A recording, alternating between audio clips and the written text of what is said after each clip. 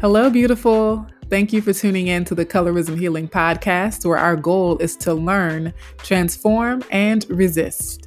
What you're about to listen to is the audio version of my weekly live streams on Instagram and Facebook, which you are welcome to join every Tuesday at 2 p.m. Central Time. But for now, I hope you enjoy this episode.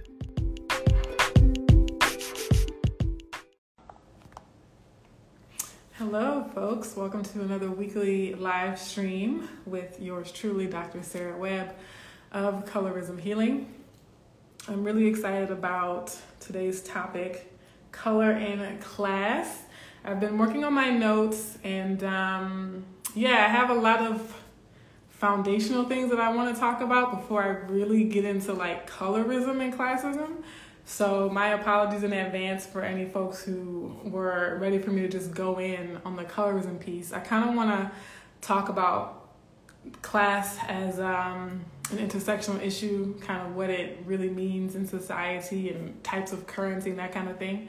So I'll probably do a part 2, right? So color in class part 1 for today. And you'll just have to come back and join me next week for part 2, where we really talk about the nuances of being a lighter skinned person of color versus a darker skinned person of color who is working class or middle class and that kind of thing. So before we jump into the topic, I like to see who's in the room. So say hello. Let me know where you're watching from. Let me know what the weather's like where you are. I am currently in Springfield, Illinois. It's warm and sunny, a little humid, so I'm enjoying it. I like the hot weather. And I do have some announcements as well. Not some announcements. I just have one really big, really important announcement. And that is that on Friday, August 20th at noon Central Time, we will be having a live book launch streaming on YouTube, on the Colorism Healing YouTube channel. So many of you know that I host an international writing contest every year. And as part of that contest, we publish pieces into an anthology, and so that anthology is coming out this month, and you'll get to see some of the authors on the live stream. You get to hear them read their work and talk about why they wrote it. So I'm really, really looking forward to that. It's always like the highlight of my year. I always get super emotional and like it makes me want to cry. But for you, you also will enjoy it. And I also have giveaways, so people who participate live have the opportunity to possibly win a free copy of the book, for example. So again, save the date, mark your calendars for Friday, August 20th at noon Central Time. So that's Chicago, US Chicago. Not everyone knows that the United States has 4 different time zones. So you want to check for the actual city. If you're not in the United States, make sure you're looking up Chicago. What time is it in Chicago? Because New York is in a different time zone. Los Angeles is in a different time zone. So keep that in mind as well. Okay, so let's see. Hey, Sarah Bestwill, thank you for purchasing a badge. These badges go to support the variety of work that I do here on Colorism Healing. Thank you, No Angry Passengers, for purchasing a badge as well. Mwah. Y'all are so, so sweet. Love that y'all are part of this community. So we have some folks from Atlanta, Georgia in the house. Black Knight 06, 26.2. Always good to see you in the room. Lynn T. Elliott. Hi, I'm Lynn from MPLS, Minneapolis. Is that what that is? My cloudy, but I love the hot weather also. Yes, I love hot weather. Sarah Bestwell said, hey, from Boston, hot, humid, and hazy. I like the alliteration there of the H's. Hot, humid, and hazy. Welcome, Lucid Loves. We got Washington State. This is Tig Nigat. Washington State, unusually very hot. Wow, okay. Kev, what's up, Kev? 50407. That's Cuz right there. Hey, Cuz. Just checking in. Good to see you. All right. So I have a lot of notes, and I'm going to be looking down at my laptop periodically. So again, if you're just joining, the topic of conversation is color in class. But I think for today, also taking into account the comments and questions that you all might pose throughout the conversation, I'm going to be talking about race in class a lot. So yes, colorism healing, I center colorism in all my conversations. But I was in thinking about this talk, right, and talking about color in class, I was thinking a lot about whiteness. Whiteness is a color, white is a color, and how we can't talk about these systems of color in class without talking about whiteness. And so some of my initial comments today are going to be about whiteness and the, white as a race, but it's also a color, right? Hello from London, UK. Hey, Zawadi Naturals. Hello from Chicago, Smart Girl Simone. Chi-Town in the house, currently in a heat wave that will hopefully break soon. Yeah, I'm in Springfield. I'm 3 hours south, so I don't know if it's hotter or cooler, because I know urban areas tend to be hotter than more rural areas. But welcome, y'all. So the first thing I want to clarify in terms of my comments about color in class and race in class is that I'm going to limit my comments to the United States, right? Because it's already a really big topic, and it's just simpler that way. Thinking about the racial dynamics and the color dynamics and the class dynamics in the United States. And also, I'm not an economist. I'm not a sociologist, right? So I read about these things, but I'm not an expert in philosophies about class and economics and that sort of thing. So full disclaimer. And I was thinking, as I was preparing for this, I was thinking a lot about Angela Davis. Anybody familiar with Angela Davis? So several years ago, I read her autobiography, The Autobiography of Angela Davis, and something stood out to me with her back then. She mentioned how she was a member of the Black Communist Party. So Angela Davis was a professor of Marxist philosophy at UCLA, and a lot of people think she was a member of the Black Panther Party, but she wasn't. She was an ally, a friend to the Black Panther Party, but she was officially a member of the Black Communist Party. And she, one of her earlier books was called Women, Race, and Class, right? So even before we came up with the word intersectionality or intersectional, Black women in particular were talking about intersectionality, even if they weren't using that word, right? So I highly recommend that book by Angela Davis, Women, Race, and Class. Also Bell Hooks's Ain't I a Woman? Black Feminist Literature. Y'all know the deal. But I thought it was interesting, that, Angela Davis had studied Marxism even, since high school, I believe. I think she went to Germany and did some kind of program in Germany where she studied Marx, Karl Marx, and all that stuff, and eventually became a college professor talking about that theory and that philosophy. But her decision to join the Black Communist Party foregrounded the need to also talk about race in terms of class consciousness, also acknowledging, race consciousness as an integral part of that. And so Angela Davis has always been inspiring to me. And so I was thinking about the need to always talk about class in an intersectional way, right? And that we can't talk about classism or class struggle in a vacuum, as if it exists in a vacuum. And that also reminds me, I wrote about Angela Davis in response to a white classmate of mine when I was in grad school, this white guy who we were reading. It was like a digital humanities class, and we were talking about how racism shows up in the digital space, right? How racism is built into the digital world, the digital landscape, right? That technology is not neutral. Technology is not free of the biases of the people who make it, right? And so, this guy, he insists but it's not really about race, it's really just about class. And I thought even at the time, it's awfully convenient for a white man to downplay the impact of race, right? That's an awfully convenient stance to take, that, the real problem is class. Don't look at whiteness over here. Don't look at what whiteness is doing. Just let's focus on class, because I benefit from that as a white man, right? And so there's this, this idea that capitalism exists separate and apart from whiteness, but capitalism was birthed in whiteness. It's a result of white culture, right?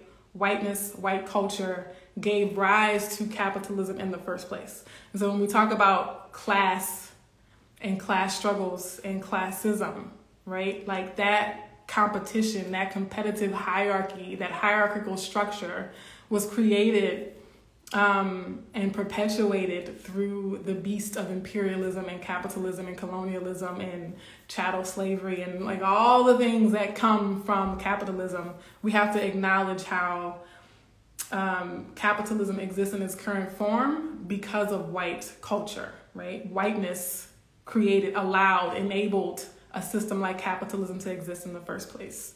And then also thinking about color and class, or race and class, it is highlighting two intersections, like the intersection of two things, but there are always more than just two. There are always more than just two layers. And so as I'm talking about color and class specifically, I have to be explicit and say that the way you experience the intersection of color and class is going to be different based on your gender. Right? It's going to be different based on whether or not you live in an urban environment or a rural environment, right? The way you experience racism and classism is impacted by what color you are, right? So race and class has an impact on your life, but if you're a lighter skinned person of color, you experience that racism and classism differently than if you're a darker skinned person of color, right? And so even if I'm spotlighting just two intersections right now, there are always like many at play. And so, yeah, I just want to say that as well. All right, before I continue, I see a lot of comments coming in. So let me go back up, see what folks are, see what y'all talking about. Highly recommend that book, an absolute staple. Yes. The Myth of Capitalism, another must read. Oh yeah, thank you. Please drop in any reading suggestions that you have in the book. Classism and colorism are pretty much synonymous in the Black community. Yes, Lucid Los. That is, yeah, exactly. I wanted to talk about too in terms of class, not just being about finances, right? And so this is what Lucid Los is talking about. With the comment that colorism and classism are synonymous, is that class is not just about your finances. Class is also about your status, okay? So two people can have the same financial situation on paper, like to the decimal point. Two people can have the same income or the same net worth and not be in the same class, not be in the same social class. Okay. I think about, so full disclosure, I've been having like a day. I've been pretty emotional today. A lot of the emotion has been anger and frustration, but I've been thinking about how my white colleagues, for example, we make about the same salary, right? They make more than I do, but it's not that much more, right? So we make in the same salary band, okay? And yet their quality of life is much better than mine, despite the fact that our incomes are the same. Because class, quality of life is not just determined by how much money you make, right? And so in that sense, we think about something like the added cost of being a minority, right? And people talk about the Black tax and how there's like a tax on your life if you are Black in America.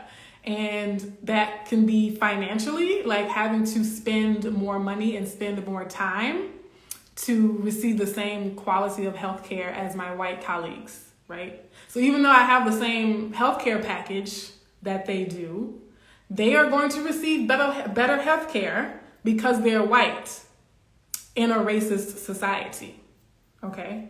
So even if we have the same healthcare package, even if we go to the same hospital for our treatment, their experience walking into that hospital, walking into that doctor's office is going to result in better healthcare for them because of things like implicit bias, because of things like stereotypes and assumptions, right? There are people with medical degrees and medical licenses who think that Black women have a higher pain tolerance than white women. There are people with medical degrees and medical licenses that think Black skin is tougher than white skin, right? And so it doesn't matter if I can afford the same healthcare as a white person. Because of racist stereotypes, I will have less effective healthcare than the white person, even if it's the same doctor, right? And so people can have the same income level, the same net worth to the decimal point, and not have the same life, not have the same situation, right? My life is not the same as my white colleagues, even though we have the same profession and earn the same income level. Okay, I'm gonna keep going. And so I also want to acknowledge not just color and class, but color as class, okay? Not just race and class as two different things, but race is a class. A poor white person is not the same class as a poor Black person or a poor indigenous person. We are not in the same class, okay? And I think about this, a few examples. So right before I came on live, Donnie Rose, hey Donnie, I don't know if you ever watch my lives or not, but if you do, I'm shouting you out. So Donnie had just posted an excerpt from an article that he wrote about a Black real estate agent and his Black clients going on a house tour. So they wanted to buy a house, so they were going to tour houses. And apparently someone called the cops. The cops showed up with their guns drawn, drew guns, and handcuffed these Black people who had every right to be in that house. And so again, it doesn't matter if I have the finances to purchase a home, just like my white counterparts. My home buying experience is going to be harder. It's not going to be the same. I have an extra tax, an added tax, just shopping around for houses, okay? So even if we can both afford the same house, you as a white person will have less of a burden in the home buying process than I do. So that's one example, right? I even think about, in terms of quality of healthcare, okay, I've told the story to some people, how even though I can afford eye insurance, that doesn't automatically mean that I will have good eye healthcare. So the last time I went to the eye doctor in town was the same week, maybe like the day after they announced the results of the presidential election, the 2020 presidential election. And up until that point, like I had been receiving really good service from this eye place in town. And like people were super friendly and they were like helping me try on glasses. But, you know, last year when I went for my yearly appointment and Donald Trump had lost the election, the customer service was like night and day. Like people did not want to talk to me. The actual eye doctor had like zero customer service skills all of a sudden. And just like the whole vibe was like, we don't want to serve you. We don't want you in here. We're mad because our candidate lost. And I can say that with confidence because the town I live in voted for Trump twice. And so I have no doubt in my mind that the people behind the desk, that the eye doctor himself probably had an attitude problem because I'm a Black woman who has the audacity to be able to afford eye insurance. Let me get back to my notes. All right, let me see what y'all talking about on here. I saw a long one from Lucid Loves, I think. Lynn T. Elliott says, I heard you speak at my place of employment, Federal Reserve Bank. I am here to learn. You moved my spirit. Oh, thank you so much. I'm so glad you're back. Thank you. Lucid Los says, regardless of tangible benefits, a lighter skinned woman, for example, can live a great life in the hood, in black schools, etc., than dark skinned black girls in the same neighborhood and school. Exactly. Yes. Just because we live in the same zip code doesn't mean we're having the same experience. Just because we go to the same school doesn't mean we're having the same experience. Just because our parents work at the same job. So that's my other thing, right? When I say race is class, color is class, like your skin tone is currency. Having white skin, having light skin, having lighter skin is equivalent to having an extra grand or two, depending on how light you are, right? Maybe having an extra $5,000 in the bank account. It can lead to tangible results in the opportunities, the doors that open for you, the resources that people are willing to allocate to you, the knowledge and the information and the mentorship that people are willing to give you, to bestow upon you, right? So a poor, light-skinned person is more likely to garner the sympathy of wealthy benefactors, is more likely to get that scholarship to go to the, academic school.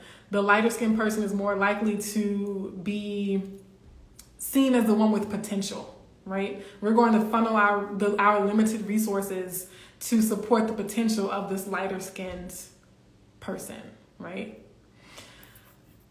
And that the notion that, you have to have money to make money. I don't think you have to have literal money to make money, but you do have to have some type of currency to make money, right? And so currency could be your social network, right? So maybe you start with $0, but you have really good relationships with people, and then that allows you to get a job, or that allows you to get a loan, right? Your talent, your knowledge could be currency that you exchange for goods, that you exchange for services, that you exchange for money. But skin tone is also currency. It is also something that can afford you an opportunity. It's also something that gives you access to space. And not having a specific skin tone is equivalent to not having money, right? Even in a very mundane sense, when we talk about the paper bag test, and you had to be a certain skin tone to be accepted into a college, or be accepted into an organization, or be accepted into a church or a club, right? That's the same thing as being able to pay an entry fee to get in, right? So if the entry fee is $500 and I can't afford that because I don't have $500, then I'm not going to that event. I'm not going to that club. But if the entry fee is light skin and I don't have light skin, I'm not going to that club. I'm not going to that event. I'm not going to be able to partake in that space. And so because of colorism, skin tone is also currency. Let's see. Aw, thanks, Jandy, for the badge. Jandel says, yes, and even beyond mentorship, it's the sponsorship, creating spaces for the lighter skinned person. Yeah. Sarah Bestwill says, I've had to call in my physician colleagues after I heard them saying her pain was due to cultural emotions. Oh my gosh. And she didn't need more meds. Almost lost my damn mind on them. Wow. Wow, Sarah. Thank you for putting that out there. Thank you for being honest about the fact that that happens, because we know it happens. But to have somebody talk about a specific experience where they had to address that, right? I'm gonna read that again, y'all. So Sarah says, I've had to call in my physician colleagues after I heard them saying her pain was due to cultural emotions and she didn't need more meds. Almost lost my damn mind on them. Y'all. I'm only laughing to keep from crying. It's the absurdity of that, right? Okay. Lucid Los, there's a lot of currency in being non-Black in Black spaces as well. That's why I feel like calling other people an ally to Black people can be tricky. Ooh, there is a lot of currency to being non-Black. There's a lot of currency to being a non-Black person of color, because you benefit from the anti-blackness, but you also are guarded against being seen as the problem, right? It's an interesting space to be in, because you get to say, oh, well, yes, I'm oppressed by white supremacy. And yet you still are very much benefiting from the anti-blackness that fuels white supremacy. Yep, so many nuances, y'all. So many nuances. Complicated. Auntie Shotty, hey, I don't think I've seen you in a while. It's been a minute. Auntie Shotty. That social capital is currency, and if your network is not white or professional by white standards, that access is not the same. Light-skinned Black folks often forget light-skinned is proximity to. Yes. Yeah, and the lighter skin is absolutely social currency, and when we think, like, people have explicitly mentioned it as such when we talk about, for example, how lighter-skinned women can literally marry their way out of poverty. Lots of them have done it, right? Research articles have shown that not only are lighter-skinned women more likely to get married, period, but they are also more likely to marry a partner or a spouse of a higher socioeconomic status. And that darker-skinned women are not only less likely to be married, period, but when we do get married, we're more likely to marry someone of a lower socioeconomic status. So I think in terms of heteronormative marriage markets, and yes, it is a market, it's very evident, right? In that one specific example, how lighter skin is currency, right? And this is an instance where we can take it outside of the United States, right? And when we look at Indian matrimonials, for example, and the ads and the way that matchmaking happens in India, and how it's literally like having more money to be lighter skinned.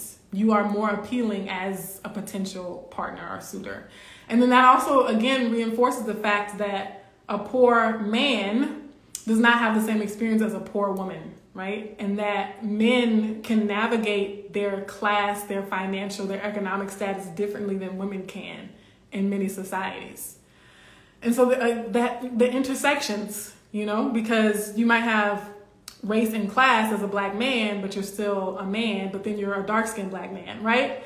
So yeah, I just want to encourage you all to embrace the intersections, okay? Let me see where I am in my notes. Oh, okay. So I want to talk about a little bit about Ian Haney Lopez's book, Dog Whistle Politics. It's called Dog Whistle Politics: How Coded Racial Appeals Reinvented Racism and Wrecked the Middle Class. There's a section that really stuck with me a few years ago where he debunks the myth that poor white people vote against their interests. And what he's saying essentially is that we prioritize, when we say that, when people say, oh, they're voting against their own interests, they're talking about only one interest and ignoring the fact that there are all other types of important interests that white people have for voting the way that they do. And that it benefits white people to vote in a way that protects white hegemony, even at the expense of economic progress. Again, because whiteness is currency. And for poor white people who don't have financial currency, their whiteness as currency becomes that much more important. And so we're definitely not going to give up on the racial front, because that's our last stand as poor white people. That's the only bit of status claim we have, is our whiteness. So it is actually in the interest of poor white people to protect the privileged status of whiteness, because that's what is keeping them from essentially being down there with the rest of the folks. Okay. Ati Shakti says whiteness. We have greater access inherently to darker skinned people darker skinned people, we benefit from colorism. Also, I'm loving this metaphor. It makes so much sense. Yeah.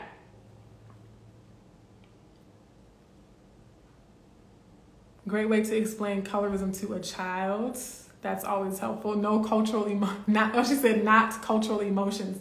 What kind of term is cultural emotions though? Like, that's gonna stick with me for a long time. Cultural emotions.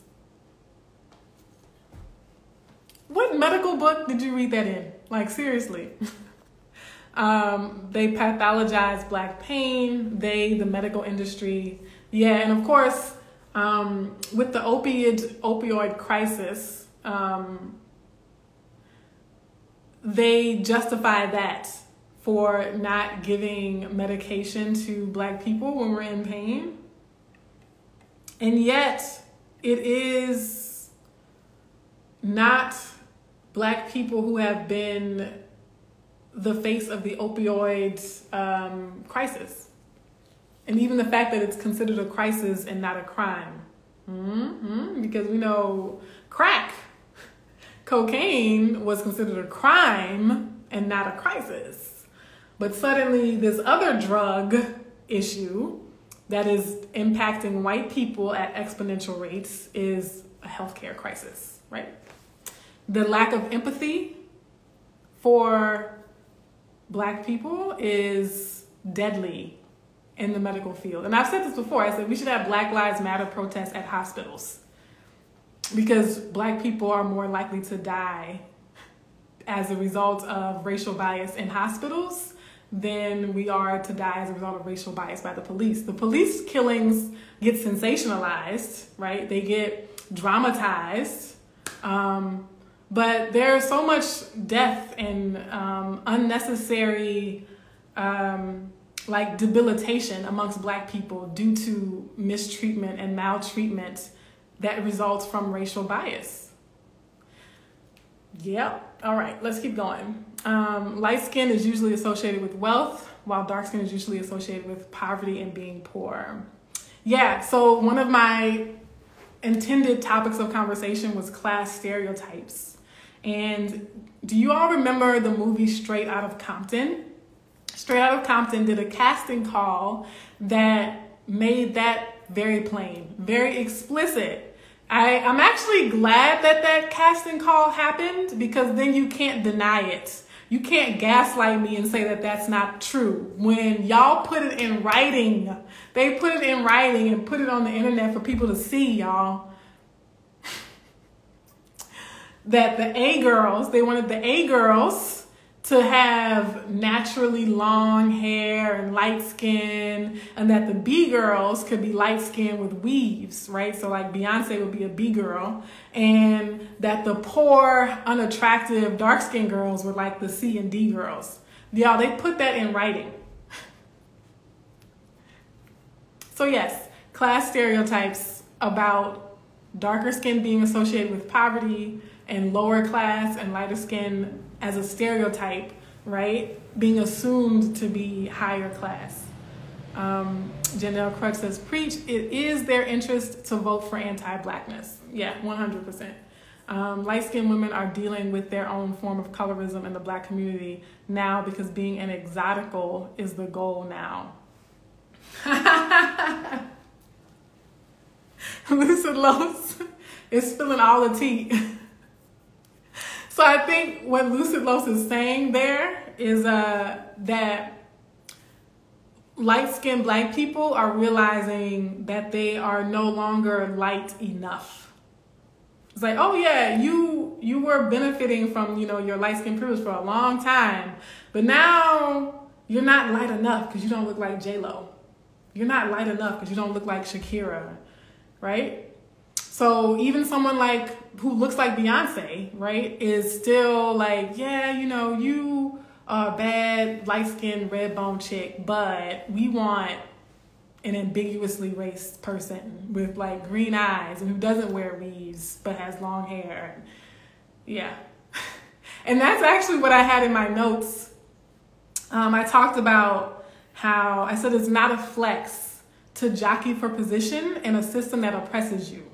And I've said this in my monthly emails, my Thursday Thoughts emails, about why light-skinned people also need to be invested in dismantling colorism, because the ultimate game, you're going to lose. Like light-skinned Black people, y'all are going to lose the game in the end. So you're jockeying for position in a race that you cannot win. You cannot win white supremacy.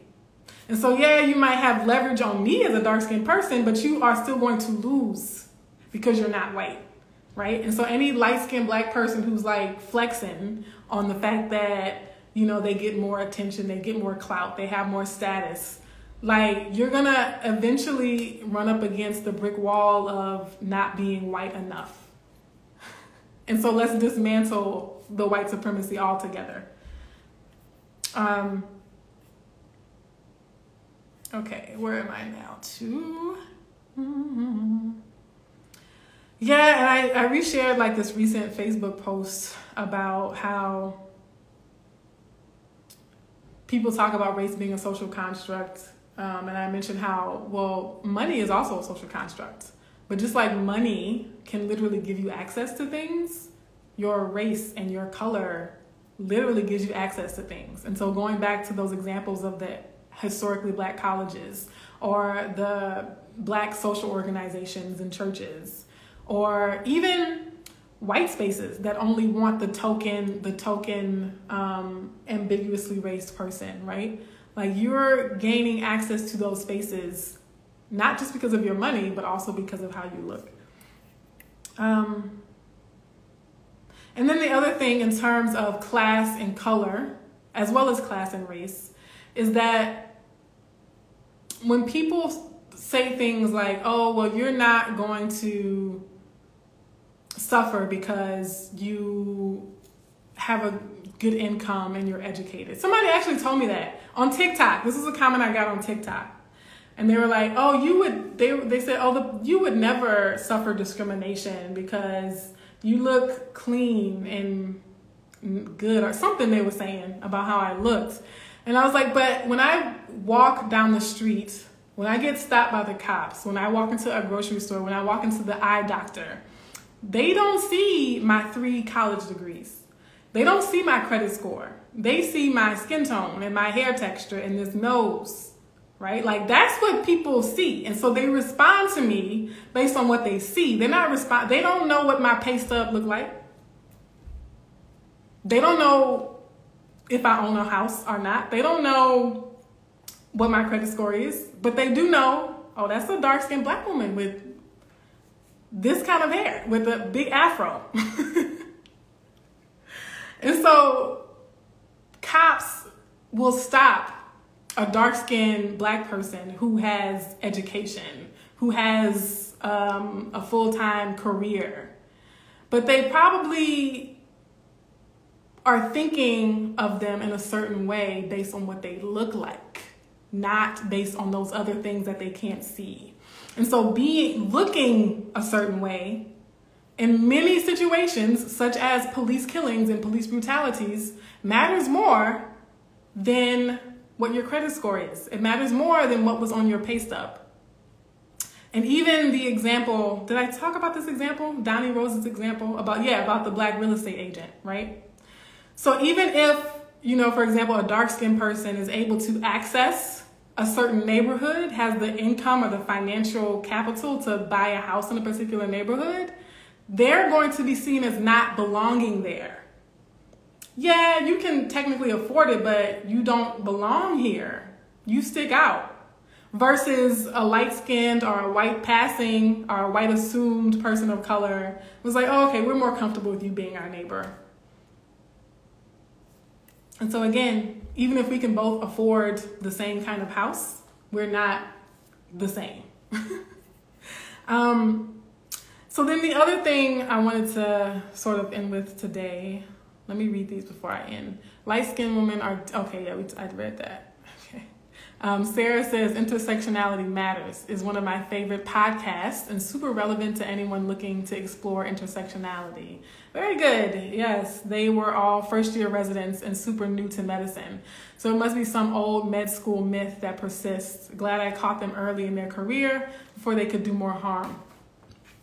Yes, Sarah, the article I read, it was a survey done amongst medical school students, right? Like I remember one journal article in particular, they were surveying medical school students about their perceptions and beliefs about Black people and Black skin and that sort of thing.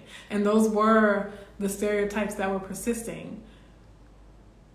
Yeah, I don't know. I think there has to be an audit. There has to be some kind of audit of medical school curriculums. Like, to make sure that that stereotype is not being perpetuated, but also to ensure that there's active content to debunk those myths, right? I love my people. How do we get light-skinned Black people to deconstruct light-skinned privilege and advocate against their own self-interest? So it goes back to what I was saying, is that it's not in light-skinned people's interest to perpetuate white supremacy. So a light-skinned Black person, if a light-skinned Black person perpetuating colorism is perpetuating white supremacy. And so like light-skinned people, like think about the logic of that, right? Like you're acknowledging you are buying into the system that says white is better. And you only benefit because you're a little bit closer to white, but you're still not white though. And so you lose the game of white supremacy. And that's why I use white supremacy and colorism interchangeably. I think colorism is white supremacist. And so light-skinned people who hate white supremacy, y'all better be trying to dismantle colorism, because that's what that is. That's my opinion. Cloud Blush, I think Beyonce was described as a B-girl on the Straight Outta Compton casting call. Yeah, she was. She was described as a B-girl because she has to wear extensions to have long, straight hair. And so they were like, oh, well, you're a B-girl because your hair is not naturally long and straight. That's what they were saying. They put that in writing. I'm like, y'all putting y'allself out there bad for the world to see. Say it, jockey for position in a system that oppresses you. There used to be a time when so many Black folks used to claim, I have Indian in my family. Why is that? That is a good question. One is that it could be true, right? Especially in certain places in the country. For example, in Louisiana, there are a lot of Black Indians. So I don't know, like in some instances that was true. But the other reason, another reason, is that it was an attempt to be able to say I'm less Black, right? It's a form of anti-Blackness to be able to say, well, I'm not as Black as you because I'm mixed with something else. I'm mixed with other things. And we see the same thing with Creole, right? Which is why me and several other people had a problem with Beyonce's lyric. And what's that song you talk about? You mix that Negro with that Creole? Formation, right? I had a problem with that song lyric because to be able to say you're Creole and not Black meant that your class status, your social status was above just regular Black folks, right? When in reality, Creole people, there are dark-skinned Creole people, right? Like not all Creole people are light-skinned with wavy hair and green eyes.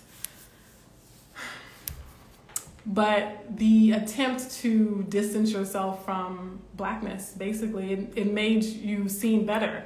A lot of Black people believe that, oh, I'm a little bit better because I have some white blood, or I have some Indian blood, or I got whatever. Chris Styles says, yes, the system hurts us all. Yeah, and I compared colorism with light-skinned people to something like COVID-19 and how being dark-skinned is like contracting COVID-19 itself, but being light-skinned, you still are impacted by the fact that this pandemic exists. So even if you don't get COVID-19, your life is still being impacted by the fact that it exists. And so it benefits everyone, right? Like I haven't had COVID, but I will still benefit. My life will still be better if we got rid of it. Does that make sense?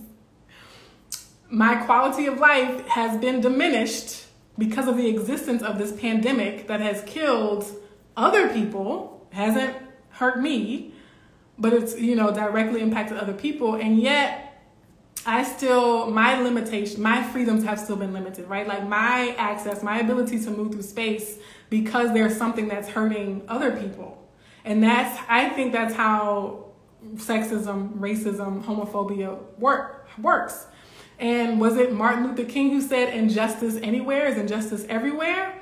And also, in a world where anyone can be oppressed, then anyone can be oppressed.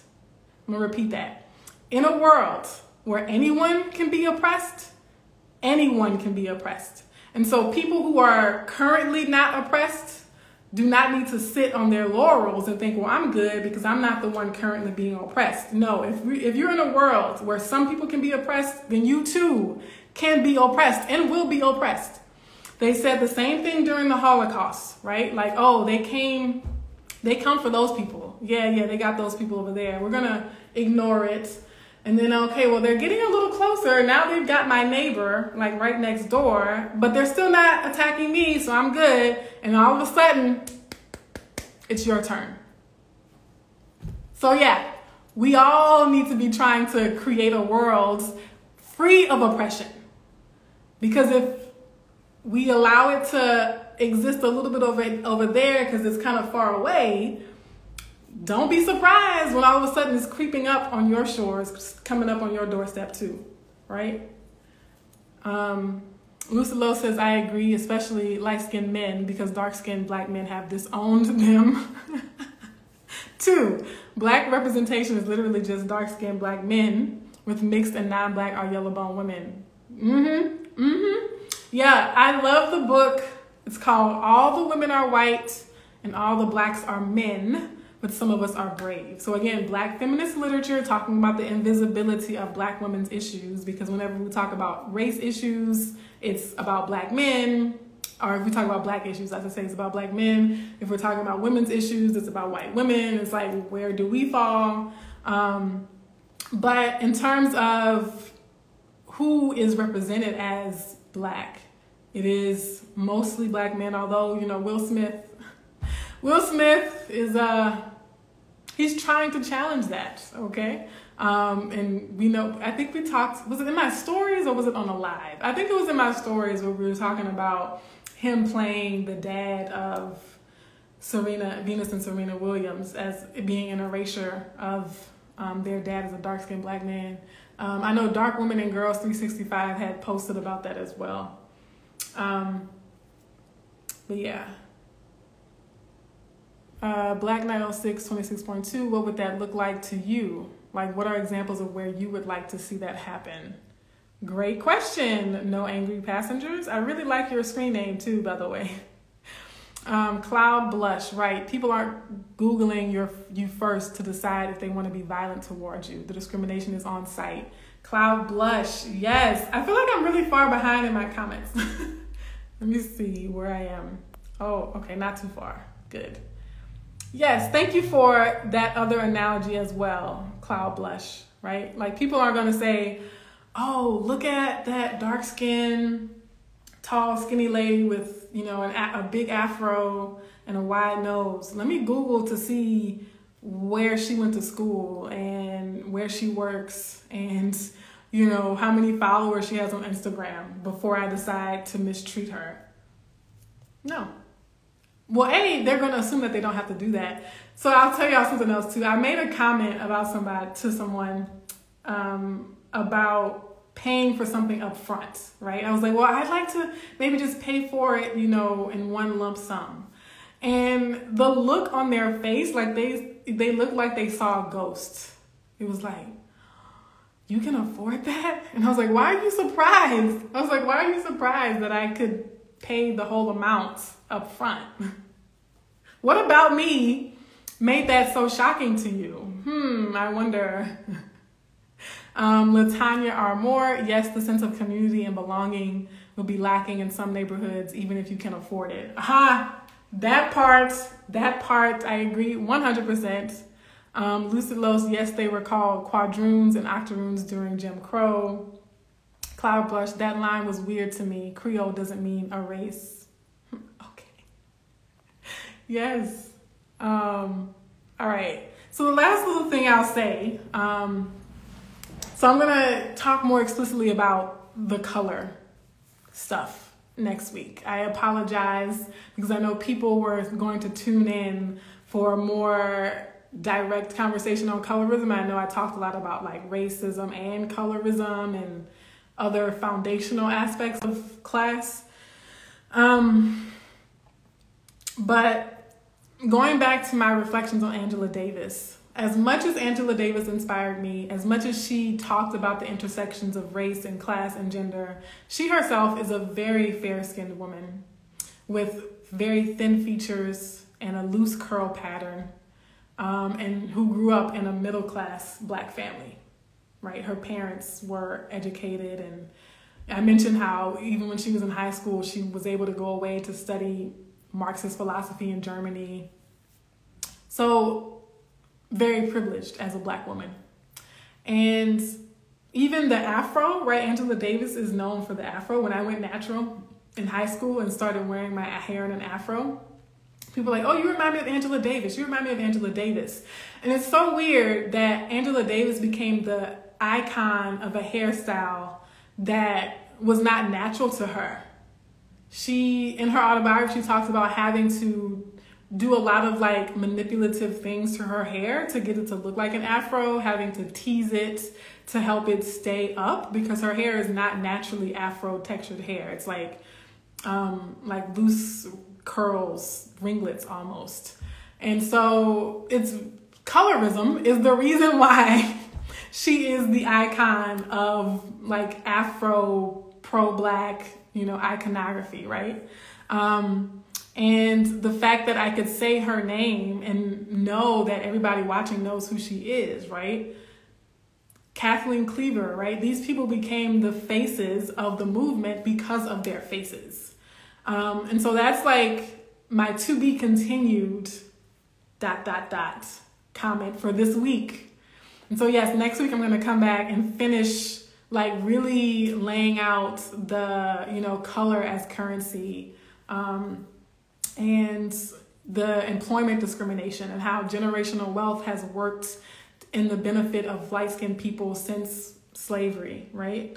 And how, a wealthy dark-skinned person is still subjected to colorism because, again, people don't see your bank account when you walk in there. Even if you're wearing like designer clothes, right? Like most people ain't really looking at that, right? Like, you don't really know. So there's so much more to talk about just with like color and colorism.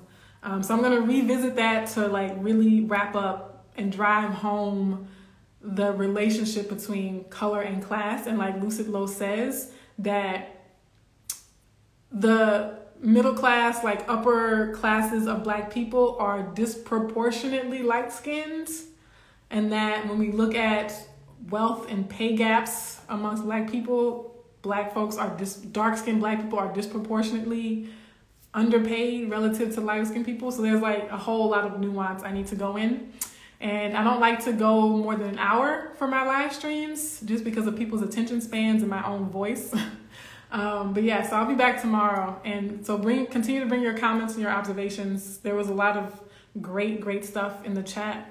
Rosa Parks is another one. She was not the first. It was a dark-skinned 15-year-old girl. Yes, Claudette Colvin. Claudette Colvin was dark-skinned and lower socioeconomic class, right? So Rosa Parks, again, it was a coincidence. Was it a coincidence that Rosa Parks not only light-skinned, but she was also educated, and she also came from a, middle-class Black family, versus Claudette Colvin, who was not only dark-skinned, but had a lower socioeconomic status and upbringing in the first place, right? And so Rosa Parks was the respectable one to be the face of the bus boycott.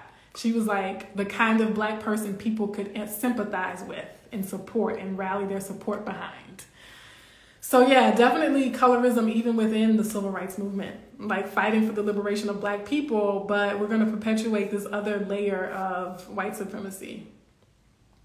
So thank you, Latanya, for a badge. Thank you so much for the badges this week, folks. That means a lot. Thank you, Keisha. Thank you, Cloud Blush. Thank you, No Angry Passengers. Michelle, aka K-Drama. Oma. Lucid Los, thank you always for your spot on comments.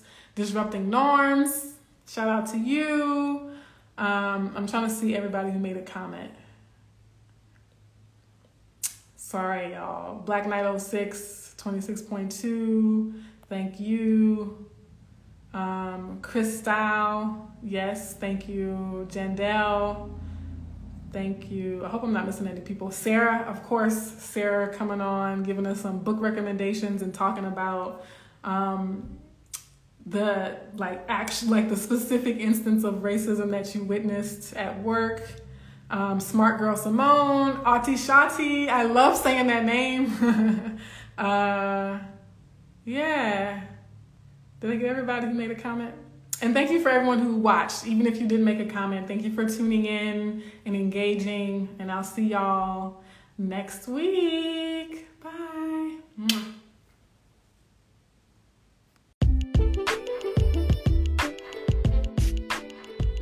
Thanks again for listening. Please remember to hit the like button and share this episode with a friend.